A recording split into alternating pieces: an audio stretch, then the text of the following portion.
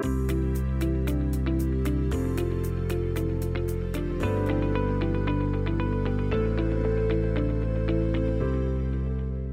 to the American Maritime Podcast. I'm filling in for our regular host, Mike Roberts. I'm Ken Nahigian, wishing all of our listeners health and safety during this unusual time. And what an unusual time this is, and what a week it's been, as we saw American Maritime once again step up in this response to COVID-19. If you're new to this program, we talk about issues that matter to the 650,000 American men and women who make maritime work in this great country. And we do thank the American Maritime Partnership for making this podcast happen and for being the voice of these incredible selfless Americans. Not only do they move critical goods between American cities, but they are the eyes and ears of our waterways and our ports. And we're now seeing that as they rise to the occasion as America needs maritime the most. We saw that with the U.S. naval ships Comfort and Mercy being ready to set sail and position in Los Angeles and New York City. For that reason, we're really excited about the opportunity to speak with a retired captain of the Comfort, Captain Randall Rockwood. And where do you even start introducing somebody like Captain Rockwood, who's served our country in so many ways, including having commanded 21 military Sea Lift Command ships in the past 2 decades alone. So let's turn to Captain Rockwood, and perhaps he can introduce himself for our audience. Welcome, Captain Rockwood. Good morning, Ken. It's great to be here, and I wish it was under better circumstances, but it definitely is a pleasure to be here.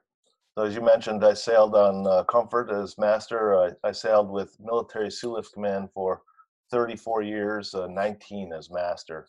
And for those in the audience that might not be familiar with MSC, Military Sea Lift Command controls the replenishment and military transport ships for the Navy, and MSC has roughly 130 ships, of which 50 are government-owned, government-operated, and those are the ships that I sailed upon as a civilian mariner. That's fantastic. Well, I hope your family and you are doing well during this pandemic.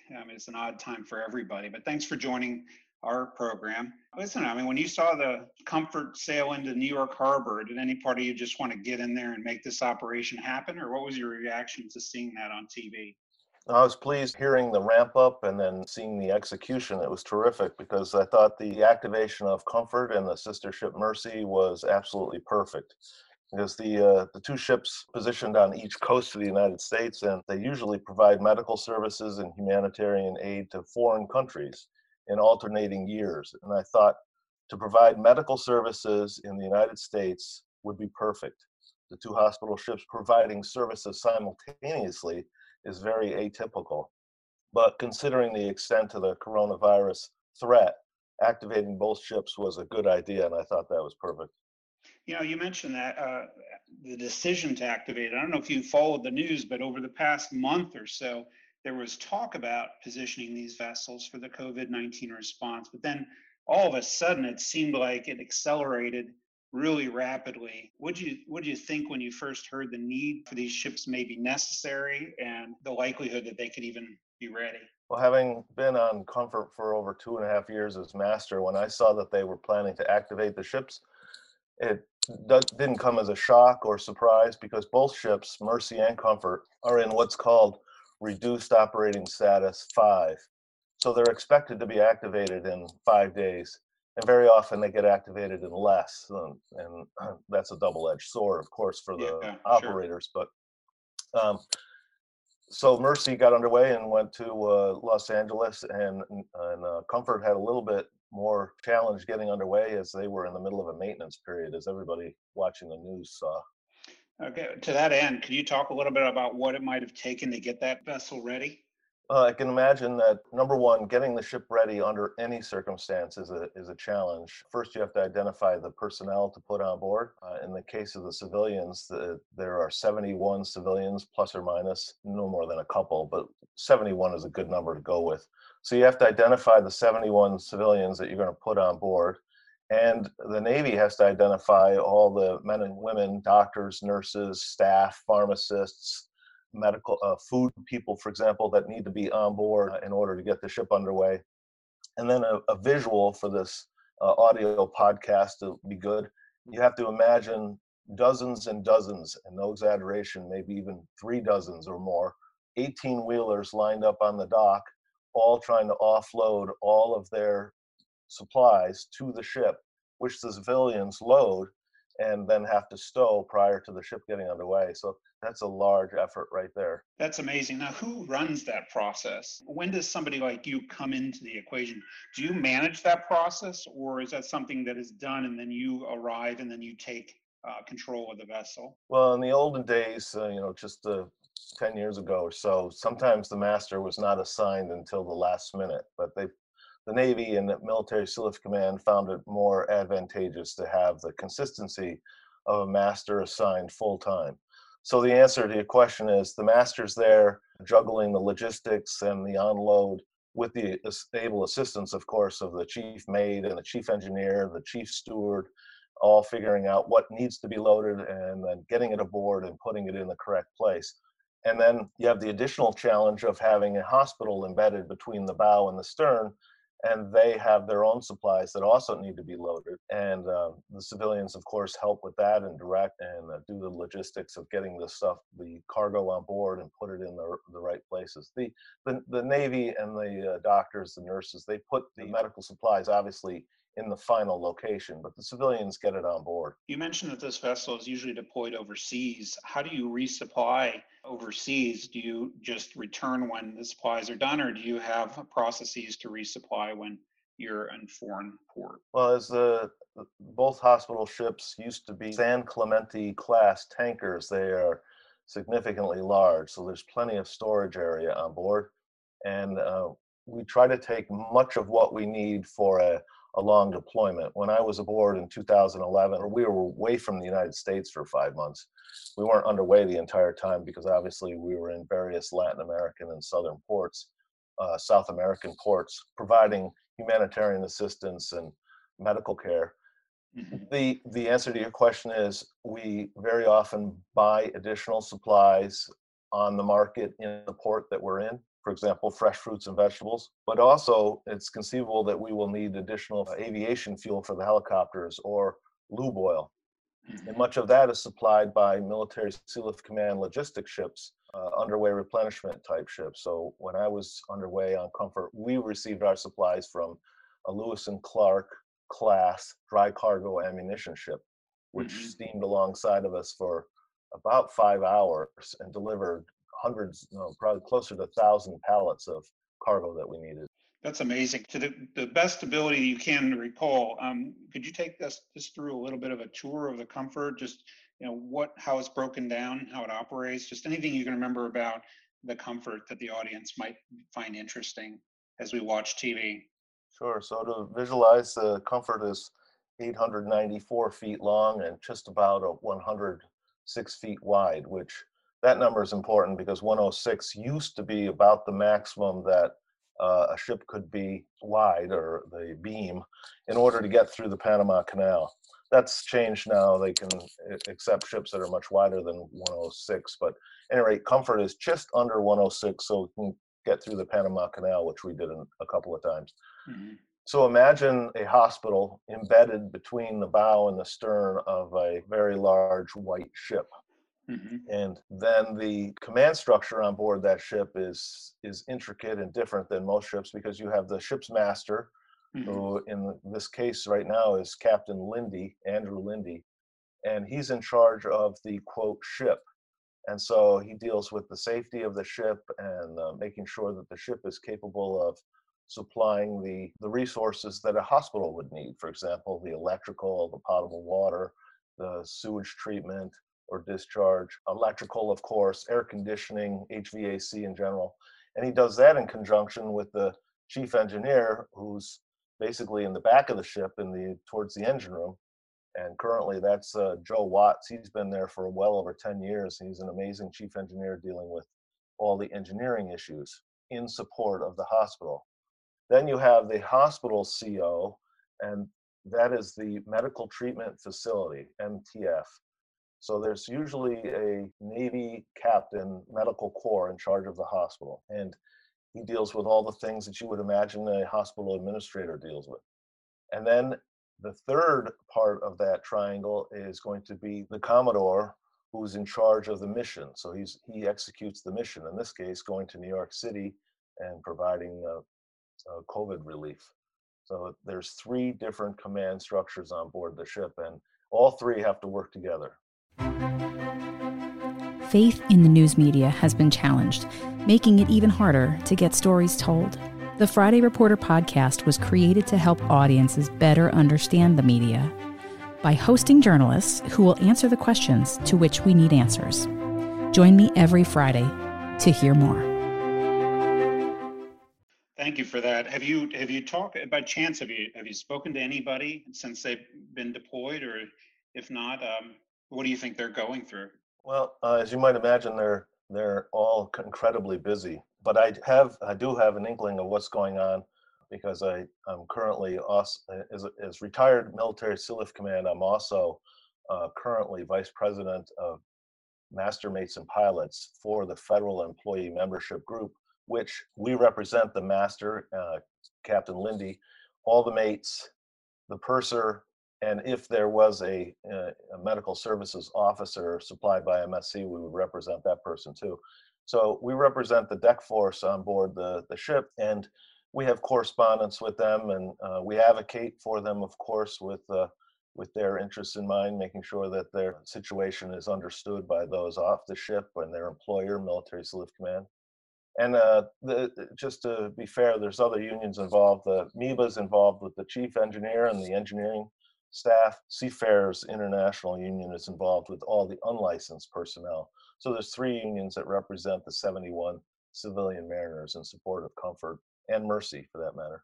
It's absolutely amazing. And you're seeing the need to also combat infectious disease on the vessel. I assume that just adds another complication to trying to operate at port like they are. Do you have any thoughts about that at all, and how that's managed? I do. Initially, my thought was that COVID-19 would be best fought off of comfort someplace else.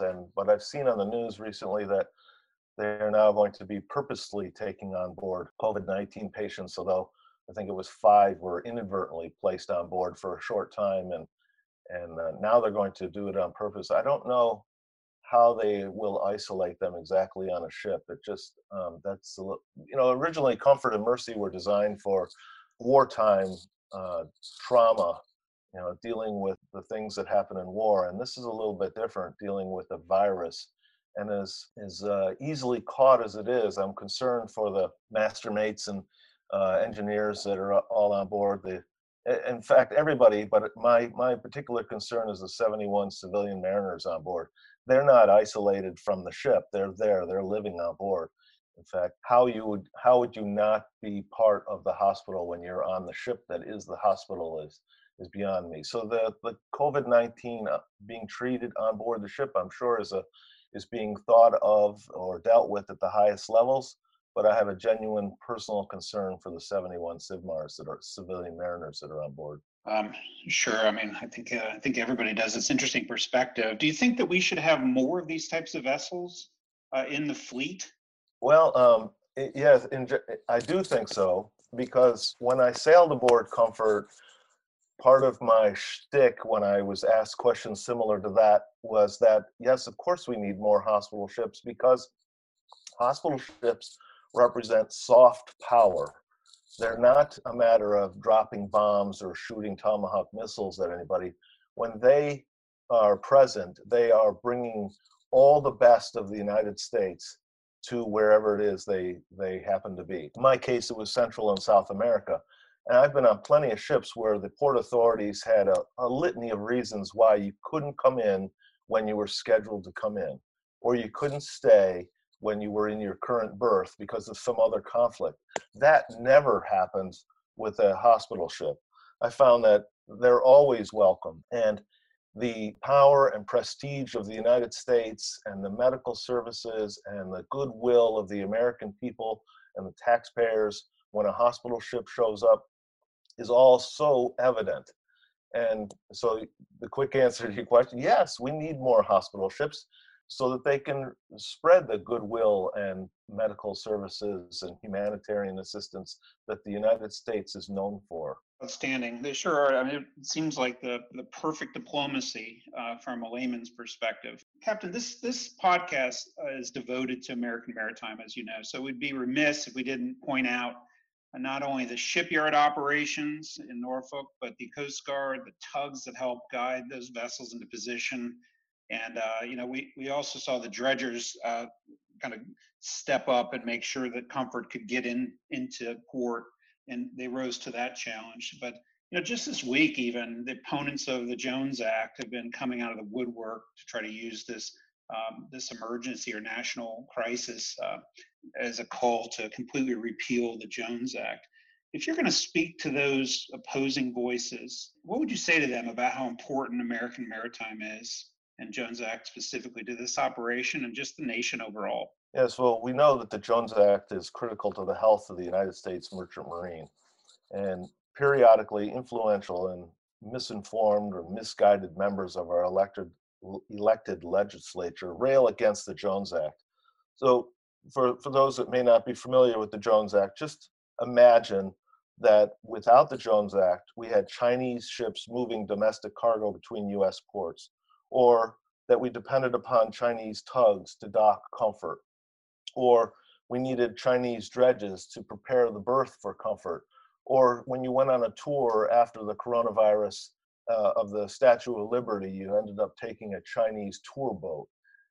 For the layman, I think that makes it easiest to understand the importance of the Jones Act. It employs the American Merchant Marine on the waters of the United States in support of all the people of the United States. By extension, of course, the Jones Act supports the shipyards that build the ships and the maintenance of those ships when they need their periodic maintenance and upkeep. And it's just critical to the health of the United States. And I'm astounded when I see on the news periodically, just as you mentioned, the people that come out of the woodwork trying to get rid of the Jones Act. It's just astounding to me. Well, thank you for your perspective on that. We obviously agree. It's amazing to watch the men and women of maritime step up, and they've done so for now, over 100 years. And we appreciate your perspective on that. Whenever I talk to an author of a book, I always ask the question, what is not in your book that you think I should know? And so I kind of ask you that question just openly.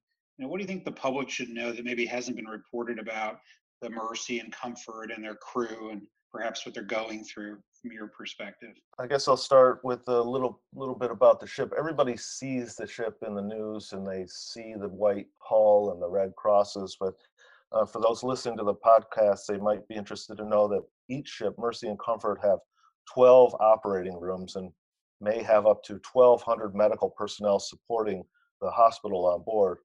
And with just 71 civilian mariners, the hospital portion has one CT scanner, 4 radiological suites, 1,000 patient beds, which currently I saw in the news is going to be considered 500 patient beds since they're going to put the coronavirus personnel on board. And there's 80 intensive care beds and just 1 isolation ward. So I guess the entire ship is going to be considered an isolation ward now. The ships themselves are perfect for disaster relief and humanitarian support. And I think they're going to do a very, very good job up in New York City and Los Angeles in support of all those that require medical care, whatever the care is. I know that the experienced doctors, nurses, staff, pharmacists, all the people of the hospital are the very best that the Navy has to offer, and they're going to do a tremendous job, and we're all going to be proud of them. Well, let's hope that capacity is not needed, but it certainly is comforting to know, and pardon the pun, to know that it is available, and we have such experienced people ready to manage that. If there's nothing else, we're going to have to end it there, but Captain Rockwood, we really do thank you for being part of this today. It's been really nice to learn from you, and we really, truly appreciate your service to this country. You have an open invitation to come back and talk to us about anything that you think is interesting or relevant in the coming days. We would welcome your voice back to that. So thank you so much, Ken. It's been a pleasure to speak with you today. Thank you. That's all for this episode of American Maritime Podcast. We thank you for tuning in and encourage you to share it with others who share a love and interest in American Maritime. I'm signing off for regular host Mike Roberts. This is Ken Nahigian, and we will see you next time. Thank you very much.